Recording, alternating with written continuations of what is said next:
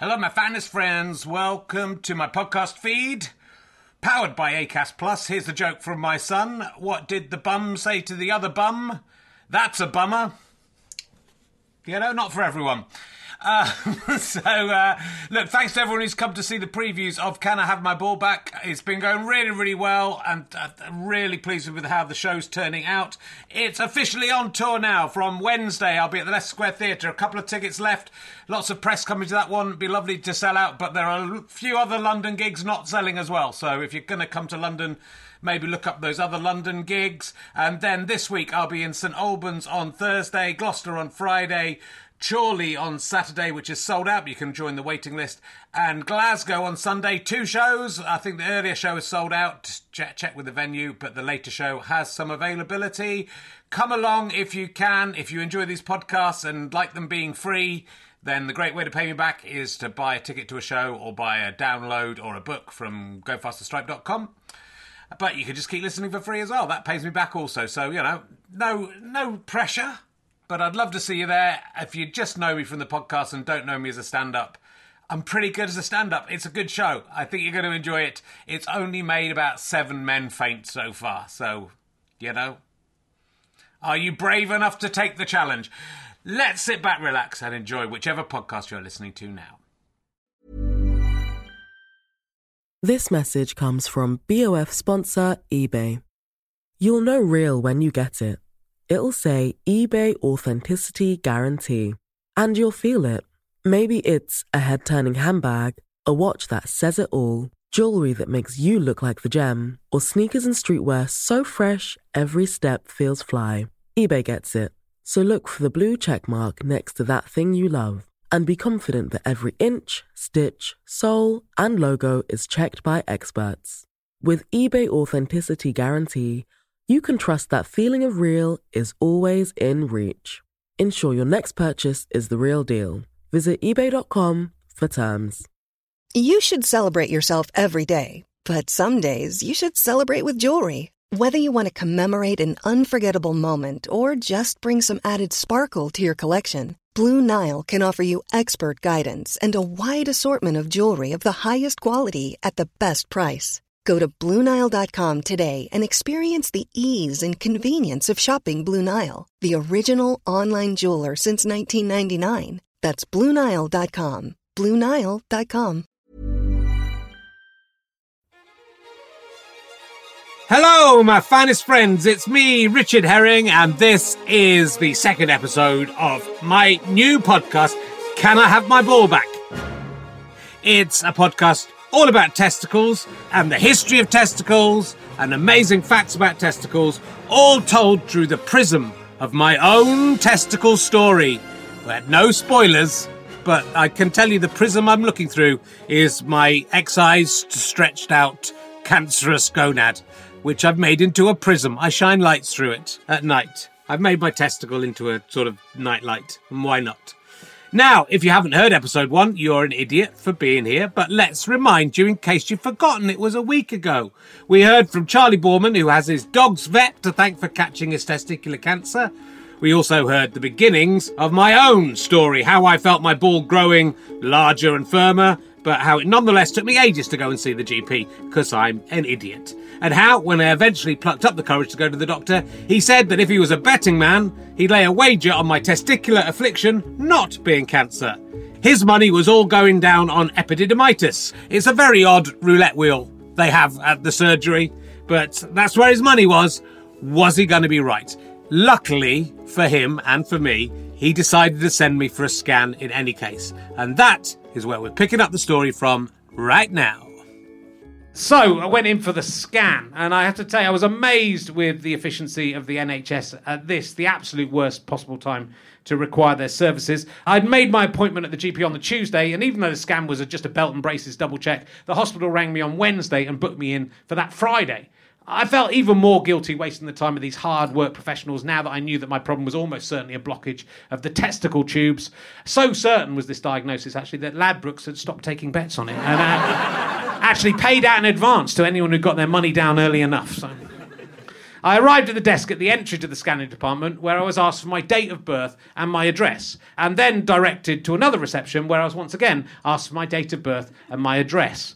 And then a member of staff came out of the scanning room, called to me and asked me to confirm my date of birth and my address. I've got into Buckingham Palace with less security than this. Genuinely. It was a day where all the world leaders were going to Buckingham Palace. I was researching a Royal Encyclopedia for Macmillan in the early 1990s. At the time, I was using a huge silver camera case as my briefcase. And I went the wrong way and just walked into the centre of Buckingham Palace, past a guard with a massive spike on the end of his gun, and I got right into Buckingham Palace, turned around and went, oh, this probably isn't right. Just like I tell you, it was quite interesting. I can only presume, like, this level of security at the hospital is because there's a lot of strange men out there trying to surreptitiously sneak into this department to get their balls scanned. I mean, and who wouldn't want a load of sticky jelly smeared on their scrotum and then have what looks like a supermarket scanner rubbed over it repeatedly? Though you can get this without going to the hospital if you just head to your local Sainsbury's, where one of your staff will surely oblige. Don't waste the NHS's time on this, you perverts.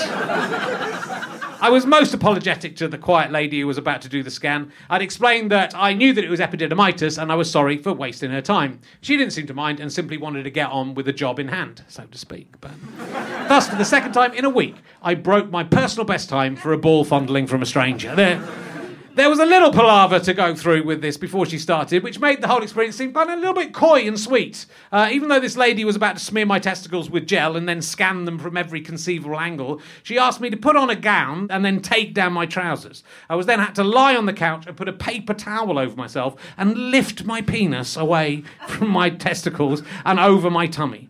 Sure, my plums and arse were on open display, but at least nobody saw my penis. I maintained my dignity. What I particularly enjoyed was the colleague who sat in the corner watching.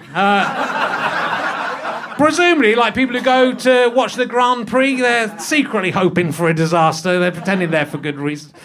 I'm not turned on by someone scanning my balls, but someone silently observing someone scanning my balls. That's what I like. And it's what they like in return, presumably. It's a reciprocal deal. It's fine. The scan was incredibly thorough, literally leaving no stone unturned. She seemed to be checking and rechecking. I assumed if you do this job, then you become a connoisseur of the cojones. And when you get a perfect set of globes, you really want to admire them properly. The craftsmanship. But the process was taking quite a lot longer than I'd expected. But I was confident I was only here for confirmation, so I lay back and thought about my plans for the rest of the day. Eventually, after what felt like 15 minutes, she quietly stated, there is something there.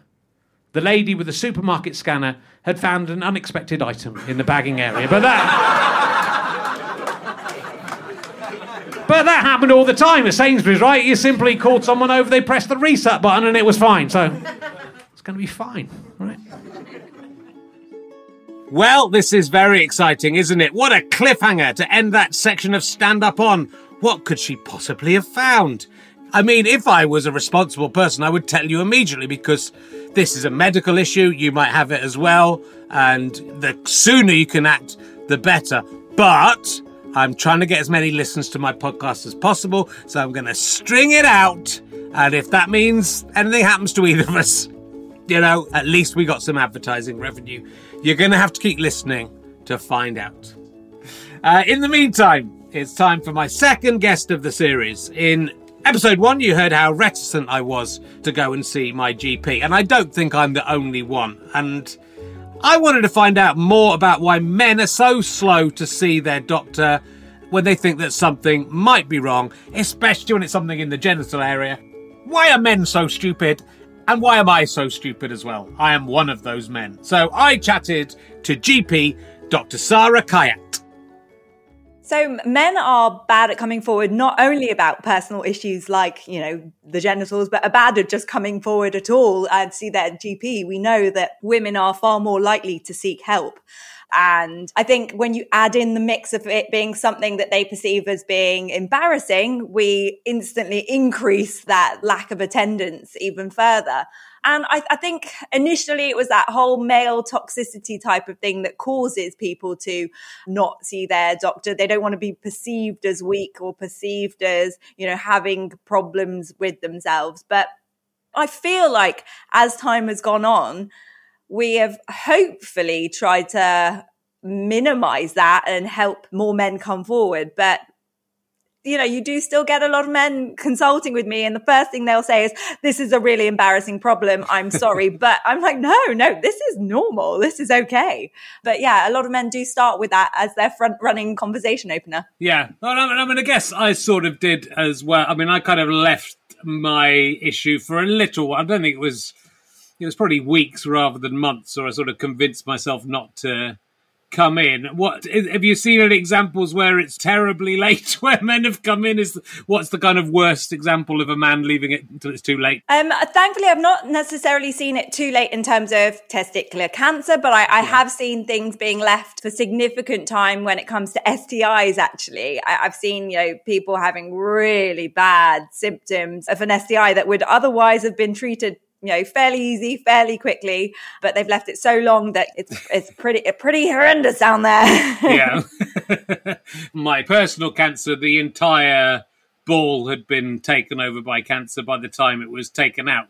I think it had sort of grown from the middle outward, so it had been a bit harder to notice. In fact, my GP didn't think it was cancer when I went in.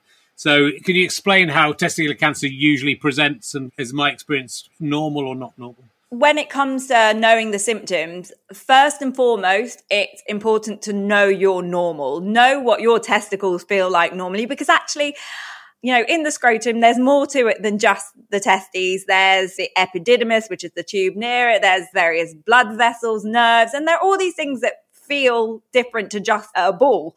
And so I think it's really important that you know what's normal for you, and any change to that is something that you speak to a doctor about. But the main symptoms of testicular cancer would be a hard lump, swelling or enlargement of the testicle, any kind of firmness or change in texture, pain, discomfort, you know, any unusual difference, honestly. Are there any particular awkward moments for you as a GP where maybe like someone's come for a different reason, and then like going to a chemist and saying, I'll buy all this stuff, and then, I'll have some condoms as well? Do you experience that a lot, that kind of thing? I always feel really bad for my male patients who come to see me for medicals, because I think they assume I'm just going to check their blood pressure and, you know, maybe have a listen to their heart. And then I'm like, now can you pull down your trousers and underwear, please? And the shock on patients' faces, I don't understand why they don't think I'm going to go down that area. I'm not sure why they think it's out of bounds. Even today, I genuinely had a patient today whose face just went whoosh and was like, really? Well, yeah, it's still part of your body, I'm afraid. For us, it's a really normal part of an examination. It's as normal as doing someone's blood pressure, but obviously to your lay patients, it doesn't feel that normal. But I think that's what we really need to work on doing, making it normal. Yeah. I had a friend who worked in a sexually transmitted disease clinic as a doctor, and she got hit on quite a lot by patients with sexually transmitted diseases, which I thought was quite unusual, and also occasionally had to deal with penises acting in a way that they sometimes want to do, but hopefully not in that situation. Is that because I guess guys would be worried about that happening? She would just hit it with a pencil. Was her solution. I think I want to meet this girl. She sounds great. So I can only count on one hand, probably just a couple of fingers, the number of times that someone's had an erection or it's misbehaved in a way they weren't expecting. In all honesty, most of the time people are so nervous about coming in to see the doctor that I don't think getting jiggy is their primary concern. And even if it did happen, sometimes these things are involuntary. Sometimes you can't do anything about it. And if it happens, it happens. I've never whacked it with a pencil, but I would probably just ignore politely. It's advert time! Time to make some money out of my pound of flesh. Don't think there was a pound in there, but you never know by the end. We'll be back with you in a minute. One size fits all seemed like a good idea for clothes. Nice dress. It's a t-shirt. Until you tried it on. Same goes for your healthcare. That's why United Healthcare offers a variety of flexible, budget-friendly coverage for medical, vision, dental, and more. So whether you're between jobs, coming off a parent's plan, or even missed open enrollment, you can find the plan that fits you best. Find out more about United Healthcare coverage at UH1.com. That's UH1.com. Hey, I'm Ryan Reynolds. Recently, I asked Mint Mobile's legal team if big wireless companies are allowed to raise prices due to inflation. They said yes. And then when I asked if raising prices technically violates those onerous two-year contracts, they said, "What the f*** are you talking about, you insane Hollywood ass?" So to recap, we're cutting the price of Mint Unlimited from $30 a month to just $15 a month. Give it a try at mintmobile.com/switch. $45 up front for 3 months plus taxes and fees. Promo rate for new customers for limited time. Unlimited more than 40 gigabytes per month. Slows full terms at mintmobile.com.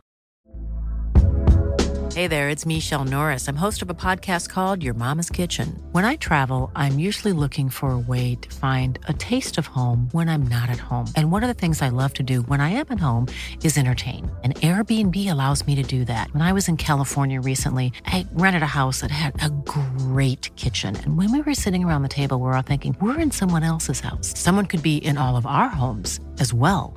If you have a home, but you're not always at home, you have an Airbnb. Your home might be worth more than you think. Find out how much at airbnb.com/host.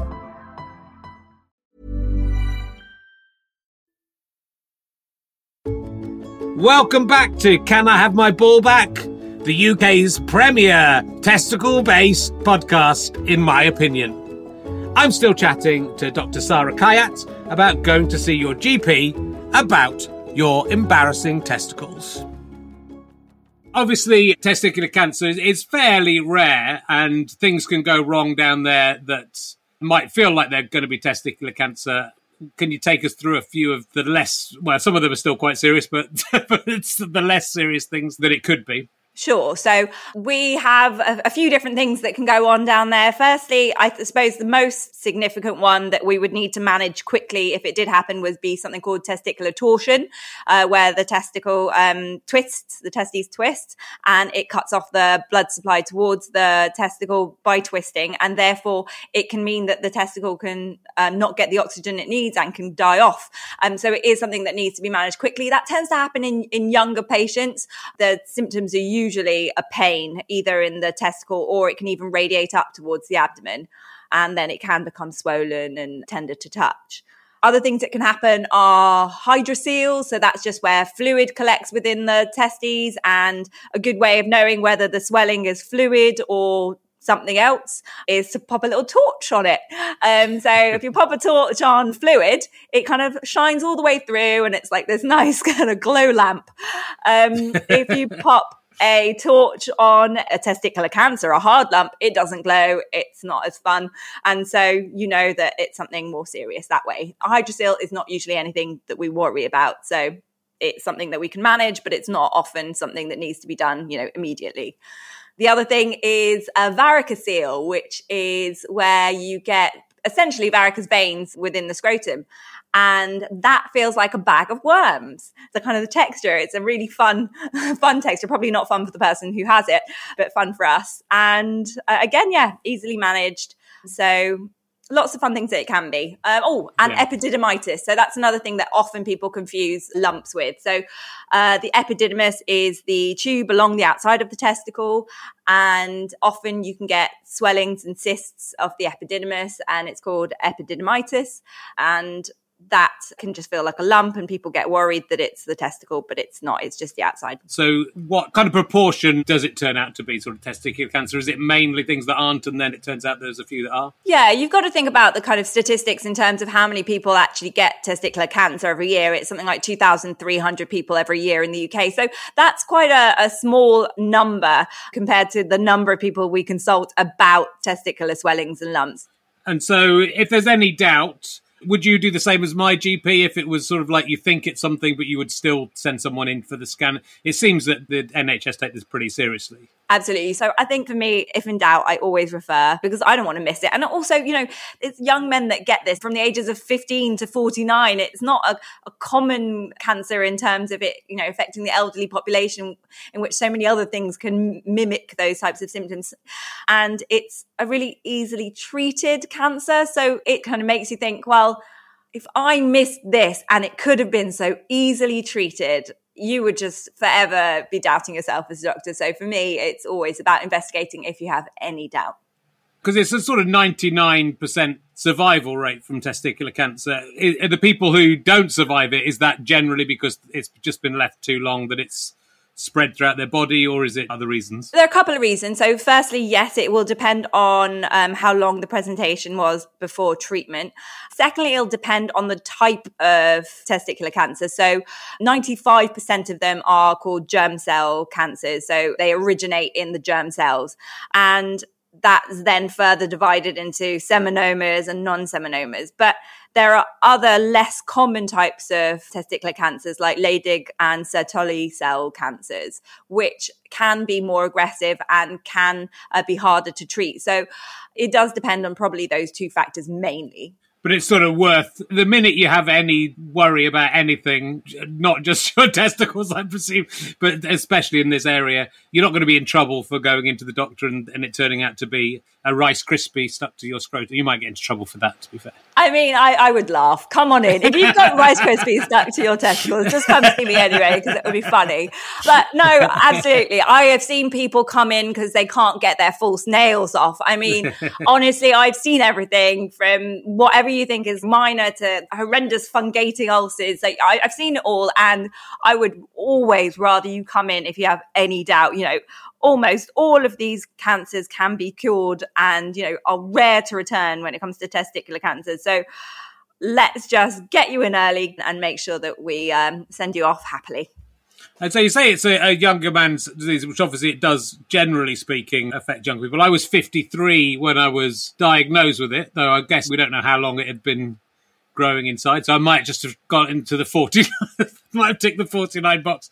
It obviously does affect older people as well, but that's what makes it a slightly cruel disease in terms of, obviously, it's a bit more upsetting for a young man to lose a testicle or to possibly lose fertility, I suppose, as well. Yeah, it is harder for a younger person to come to terms with something like that, especially if they have to go on to have chemotherapy and, you know, further treatments, which kind of prolong how long they remain in that kind of sick role for, I suppose you'd say. But in the same breath, when you're younger, you're more likely to bounce back, not suffer the complications associated with surgery and chemotherapy and things like that. So whilst it's still absolutely devastating to get given a diagnosis at any age, at least if you're a bit younger, you have that resilience. It doesn't always affect fertility. Yeah. More often than not, it doesn't. And you're able to have a fruitful, happy family if that's where you want to go on to. So it's one of those cancers that actually the complications as a result of it tend to be less pronounced. Yeah. I found I wasn't delighted to find out I got cancer, and obviously it was a bit scary in the first place. But I've actually found the year after the psychological effects of worrying about it coming back. I've been in a few times because I actually had a cyst on the remaining one. And then I thought, oh God, it's come back. And I've had other worries about it. So I've been back in a couple of times with various things. Once something like this has happened, is there a way to help people psychologically to move on with their lives and not worry, or is that always going to be a factor once you've had cancer? I think when it comes to testicular cancer, we know that it's rare to return more than 5 years later. You do still get followed up anywhere between 5 and 10 years after, but it's rare, especially a germ cell type, which is the 95% type, that it comes back after the 5 years. Having said that, I think you are always going to feel that anxiety anytime anything crops up. And initially, that's where, you know, people like Macmillan nurses and cancer support nurses can kind of help you through the first section of being monitored. Thereafter, I really do think that, you know, everyone should really be having therapy, if I'm completely honest. And certainly if you have any health anxieties, especially connected to previous cancers, essentially it's almost like a PTSD in some people. You know, You've got that massive kind of flashback and anxiety that occurs anytime any new health anxiety comes up. So I think it should be treated as a significant psychological burden and should be treated in that way. I'm not sure it's partly because I've written a book about it and doing a podcast about it, so I'm thinking about it a lot. And weirdly, when I found this, what turned out to be a cyst, luckily, I just thought this has to be psychosomatic because I'm going through exactly the same things as I went through about a year ago. It was quite good for research because I had to go back and be scanned again so I could confirm what the scanning experience was like as I was writing about it. And quite good for the book because it was quite a good last chapter that I thought I had it again. But I think it's sort of difficult to know, even you say you got to get to know yourself, and even though I've always known this, I think it still is difficult to be sure. I think men do shy away from it, and I've been involved in campaigns about testicular cancer before I had it, and I'm not sure I was as fastidious as I could have been. And certainly in the year after an operation, when you're down to one, it's very easy to convince yourself something's different, or it's very difficult to get to know what the one is and where because it moves to the centre. And I actually find self-examination now quite psychologically difficult thing to go through. Why? What do you feel when you have to do it to yourself? Because you're just sort of really worried. Once it's happened, you're really worrying that something else might happen. So therefore, every examination is a bit of a horror show, in a sense. Yeah, I can imagine that. Absolutely. Yeah. Of course, you're always going to, well, not always going to assume the worst, but I think when, you've gone through something like that, it's going to be in the back of your head that this is it again. Yeah. I can imagine that bringing yourself to examine yourself, every now and then, to have to go through that feeling every time must be really hard. And I suspect there are probably people out there that actually say, well, then I'm not going to examine myself anymore in order to make sure that I don't have to feel that way anymore. But of course, regular examination is the only screening test we have for this. Yeah. So, please do, always. Yeah, it's really good, Sarah. Is there anything else you'd like to say, Sarah? Are you happy with? Is there anything I've missed out from your point of view? To be honest, no, I think we covered everything I know about testicular cancer anyway, so it's probably better to leave it there. Okay. Well, brilliant. Great. Thanks so much for your time. Really, really appreciate it. No worries at all, guys. So do remember to check your balls. I am checking my own ball right now, which is awkward as my producer is watching on Zoom. But, this is an educational podcast and he's being paid and he has to watch. I've got to get something out of this. And if in doubt, get it checked out. No one's going to mind if it turns out to be a Rice Krispie stuck on your scrotum. Anyway, let's get back to my story. And we're going from one GP to another, my own GP. Because when we last heard from me, I'd just been for a scan at the hospital and something untoward had been found in my ballsack, which is never a good look. Neither the lady with the scanner nor her weird, silent observer colleague was able to give me any more information. So I was sent home to await a call from my doctor. I came back home from the scan in a bit of a daze. I'd convinced myself it was nothing to worry about. After all, the GP had said it was nothing, or if he was a betting man, he'd said it was nothing, but he wasn't a betting man, so did that mean it was something? Maybe he didn't bet, because he always got his diagnoses wrong. The schools were, of course, closed, so my wife Katie and I were looking after my daughter Phoebe, days away from her 6th birthday, and my rambunctious 3-year-old son Ernie. We were playing together in the living room, all laughing and having fun, like a family in a film, immediately before something life-changingly awful happened.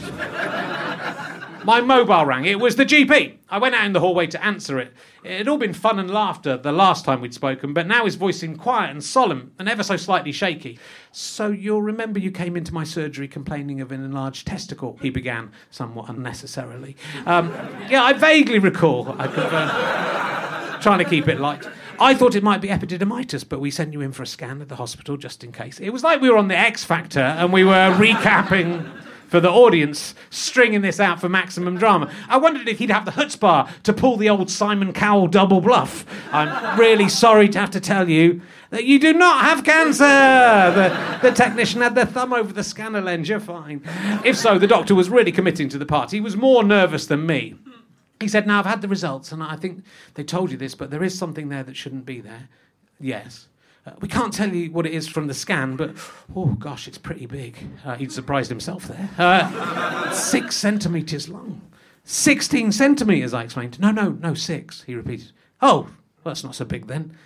6 centimetres is pretty big. It's not as big as 16. Thinking about it, was my testicle even 6 centimetres long? Was there something bigger than my testicle inside my testicle? Was my testicle a TARDIS, sending my sperm backwards and forwards in time? Was he about to tell me that I was my own grandfather and had damaged the space-time continuum?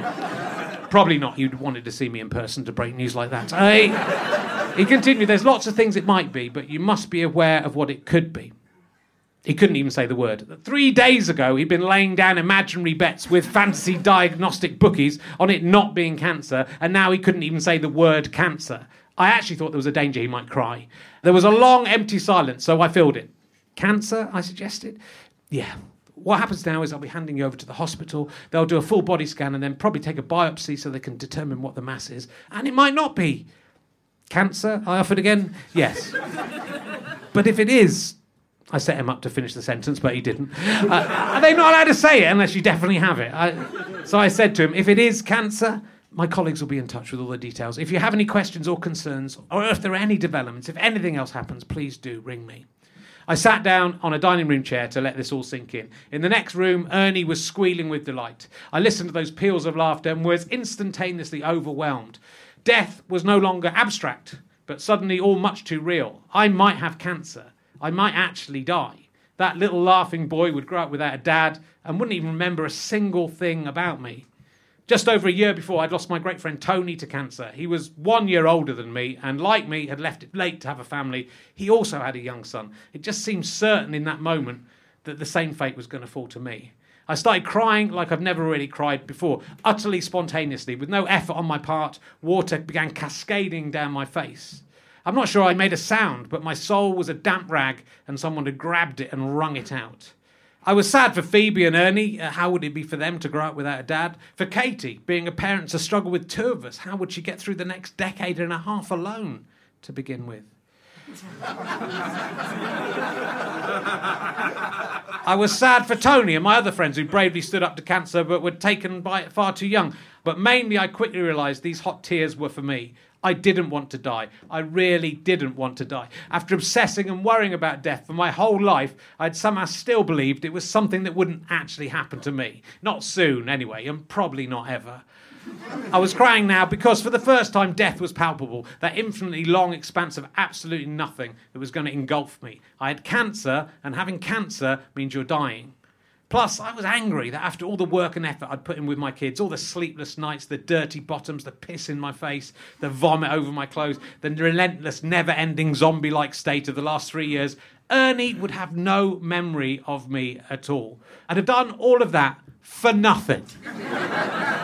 It was maybe even worse that Phoebe would only vaguely recall me. I'd be that man that she'd been reluctant to hug, who she'd mainly had disdain for. She'd probably only remember me for doing smelly farts. I'd be guilty as charged, but if she'd had more time, she would have known I was a bit more than that. Not much more than that, but it would be... Katie would move on, of course she would, to some chancer with a moustache and cowboy boots with my 15-year-old malt whiskey on his breath. Whiskey I'd been saving for a special occasion that would now never come. My kids would call him Dad, take his last name. I went through the 7 stages of grief as quickly as a character in a zany American comedy film. Before my tears had even dried, I was trying to work out what I could do with my remaining time on this planet to ensure financial security for those I was leaving behind. I was working out which passwords and instructions I needed to pass on to Katie, and which ones I really didn't need to pass. She had no idea how to do the bins. I was determined my dishwasher loading skills mustn't die with me. Katie came out of the living room to see how the call had gone. I was shaky but back in control, and I'm not sure she even realised I'd been crying. I told her about the lump, about the doctor's quivering voice, the fact he wouldn't even say the word. Which word, she asked. Which word do you think? The C word?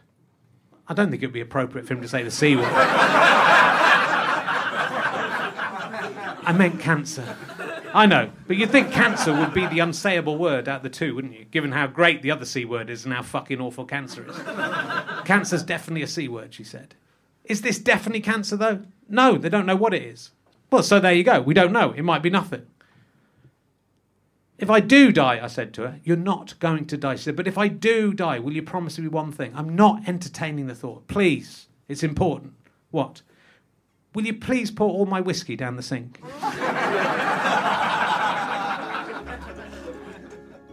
Wow, that took a turn, didn't it? It's got pretty dramatic. What kind of monster would use their own potential testicular cancer as a cliffhanger to try and get you back to listen to the next episode of their podcast? They would be an awful person. Well, you're going to have to wait till next time to find out what could possibly have gone wrong in my bollock. What have they found?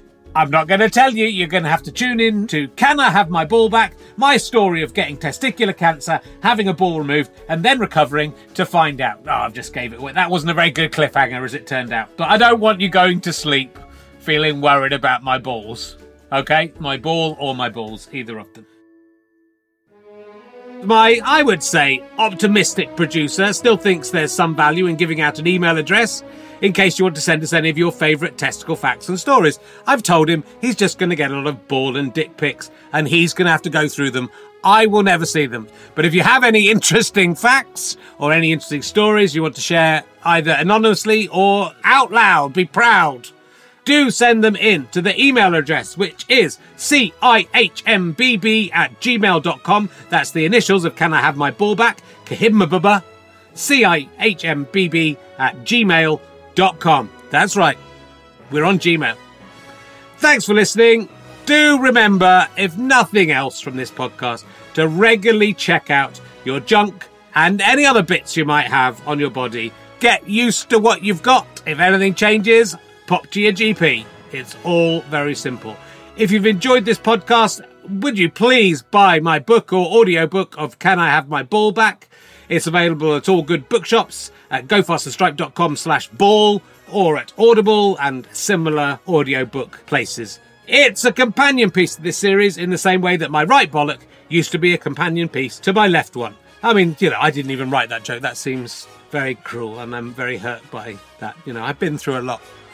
Can I Have My Ball Back is presented by me, Richard Herring. Thanks very much to my guest, Dr. Sarah Kayat. My producer, to whom I'm indebted, is Ben Walker. Thanks also to Chris Evans, not that one. My researcher, Alex Hiscock. George Lingford, the incompetent sound man. Rich Evans at Syncbox. And also to the Bill Murray and the Phoenix, where we recorded the stand-up sections. The music is by Gustav Holst. Check out some of his other stuff. He's an up-and-coming composer. Thanks also to BMG Music Library. This is a Go Faster Stripe, Sky Potato and Fuzz production.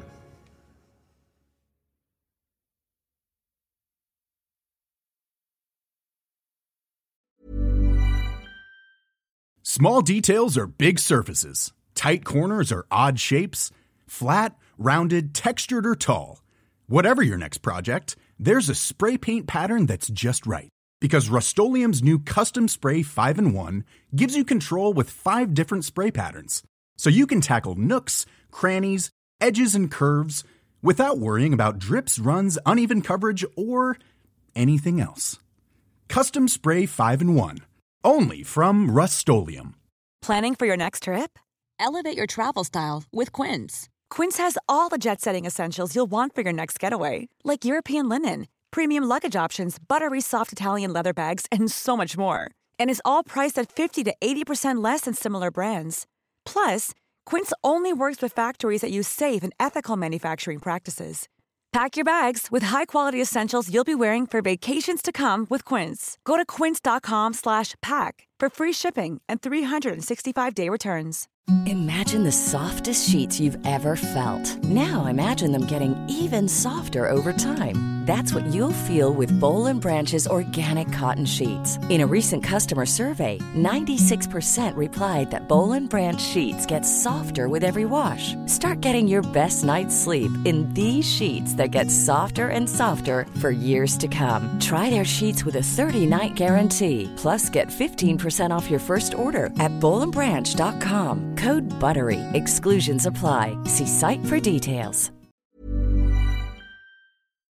Thanks again for listening to the podcast. richardherring.com/ballback/tour or richardherring.com/gigs for all of the information on the tour. GoFasterStripe.com for lots of downloads and books and lots of fun. Thanks for listening. Go and listen to another one. Tell your friends about the show. Tell your friends about the tour. I love you all. I'm out.